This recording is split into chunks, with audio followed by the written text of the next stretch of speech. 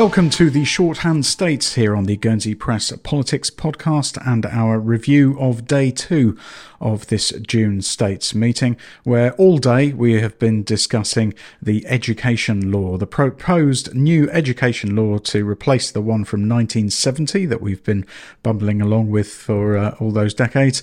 And we began today where we left off last evening, which was with consideration to Amendment 8 placed by Deputy Lyndon Trott, supported by Deputy Simon Fairclough, and this was a huge number of exemptions effectively for the colleges as against the state's schools. And Mark, this morning you were listening across to the conclusion of that debate.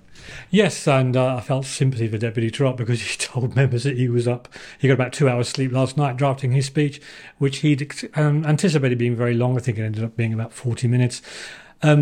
And it really just went back over his main concerns, which were he didn't want to see schools that were independent being controlled by the Education, Sport and Culture Committee, which is what he thought the proposals were going to lead towards. And it showed that members had agreed with what he was saying, and his proposals sailed through. As you say, there were 17 of them.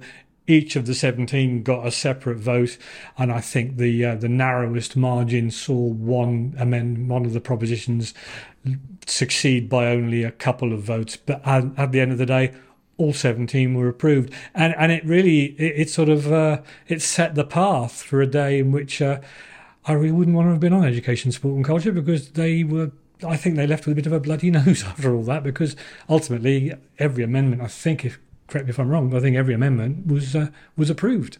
Yeah, it's certainly been uncomfortable for members of Education, Sport and Culture. We even heard a certain amount of emotion in the voice of the President, Deputy Andrea Dudley-Owen, as she was trying to exhort members to support her committee. And I think it's fair to say that she took some of the criticisms of the proposals to be criticisms of the committee and senior civil servants at Education. So there were a few occasions when members said, no, we are criticising the proposals themselves rather than any individuals who've been involved in the hard work of formulating a new education law. But the end result of all that this morning was that the independent colleges therefore will be exempted from many of the moves being made in this education law, if indeed it does all go through at the end of this week. There are a few uncomfortable moments, and one in particular when the bailiff asked all of those members who had a child at one of the colleges to stand so that he could make a note of all of those who had an interest in it. And I don't have the list in front of me, but it was really quite a long list of members, including the President of Education, Sport and Culture.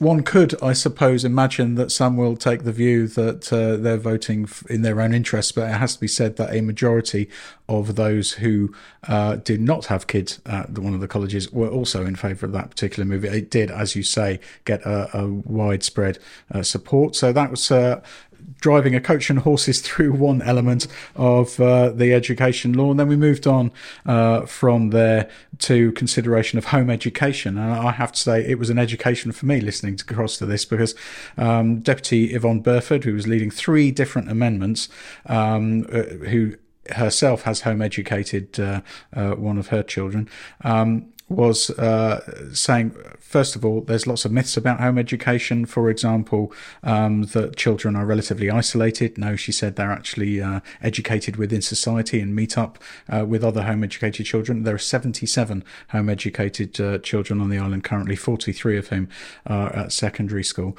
And there was also a myth, she said, that they do less well academically. That was not true.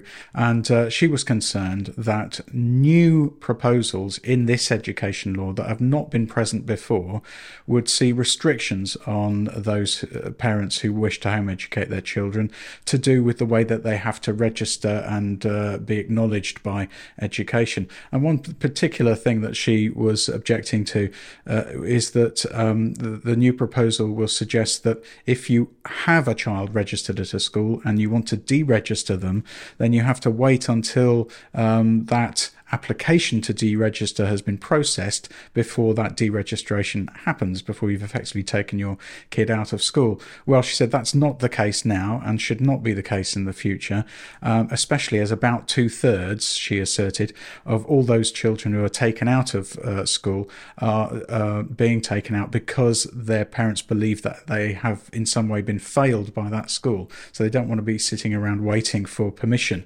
to withdraw them. She also pointed out that the current advice on the website of the official state's website says that you have to wait for permission when, in fact, under the law, that is not the case. So there was lots of to and fro on this particular proposal because members of Education, Sport and Culture are arguing that, in fact, this would go too far, that it would be problematic for education to police this, and their concerns were over safeguarding. But Deputy Burford said, well, no, that's always the excuse, safeguarding. Actually, what you're seeking here is more control, and it's inappropriate. And a majority of members agreed with her because all three of her amendments went through. So that was on deregistration. It was also, the second one was to do with having to pay for exams. That was going to be means tested if you were deregistered from school, not any longer because that amendment succeeded. And then she had a third amendment, the effect of which escapes me now because it's been a very long day. But we've moved on very quickly. I'll think of that while we speak of the next thing, because you were following a further amendment that has come through from Deputy Peter Roffey. And this is a really significant one, isn't it? Because this, as we've just heard the result of it, it's been carried. And it's another coach and horses moment, isn't it, really? Absolutely. Because one of the things that's been talked about for many, many years, I'm sure some listeners will remember, going back to the time of one Dennis Mulcairn, who prepared a report, and there was recommendations in that, I believe, for management boards at schools. They're now being called governance boards. There was some proposals in the policy letter to set up these governance boards. There was an annex, not an appendix, an annex to the report, which sort of gave some outline as to how these might work. Wasn't enough for Deputy Peter Roffey, though, who was seconded by Deputy Heidi Soulsby. They felt that there needed to be a lot more devolution of powers to these governance boards. So what they wanted ESC to do was to go away and report back on it. There was a bit of toing and froing in debate. I mean, one of the strongest speeches against it, I think, came from former education member Deputy Bob Murray, who was saying that it was, irresponsible to do this sort of thing, and it would end up, costing a lot of money and wasn't worth it. Are they going to end up having their own HR department and they're going to have their own IT people? This is what they were calling Devo Max, as Deputy Roffey referred to it. But he summed up by saying, no, that's not really what he meant. It's more of a question mark. It's more, let's go away, let's look at it and come back and see what is this going to be involved, what services can be centralised, what can these governing bodies do. And as you say, members clearly harmonised with that, and it was approved 22-14. So I found it interesting, the to and fro there, where Deputy Dudley Owen was saying, well, we've got to do this one step at a time. It's going to be reckless if we could jump down this take a huge leap into devolution. And Deputy Roffey saying, well, what's the point of doing all this work and appointing people into a role where you're going to say, well, actually you've got nothing to do yet, but in a couple of years' time you'll have more. I think making the argument that really, well, yes, we either don't do it or we do it, and we do it all in one go. Yeah. I think, as you say, it's an interesting move, and I'm not entirely sure how much of the report is left to be approved now. Well, we've got more amendments that we'll be talking about right here tomorrow to discuss in the morning. And it gets to the point where you wonder if it'll either be withdrawn or, a move will be made to delay it altogether. A Cersei might come along.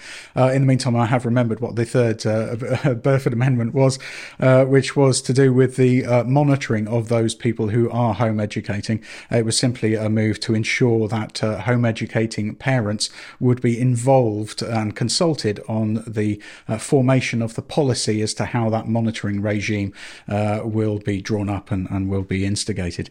Well, as you have heard then, a great deal of thinking for Education, Sport and Culture members to do overnight, and a great deal of, quite a few bruises, I think it's fair to say, metaphorically speaking. And we'll be here to discuss the outcome of that and how this education election law debate actually culminates on our review of day 3. But for now, from myself and Mark, it's good night. Bye for now.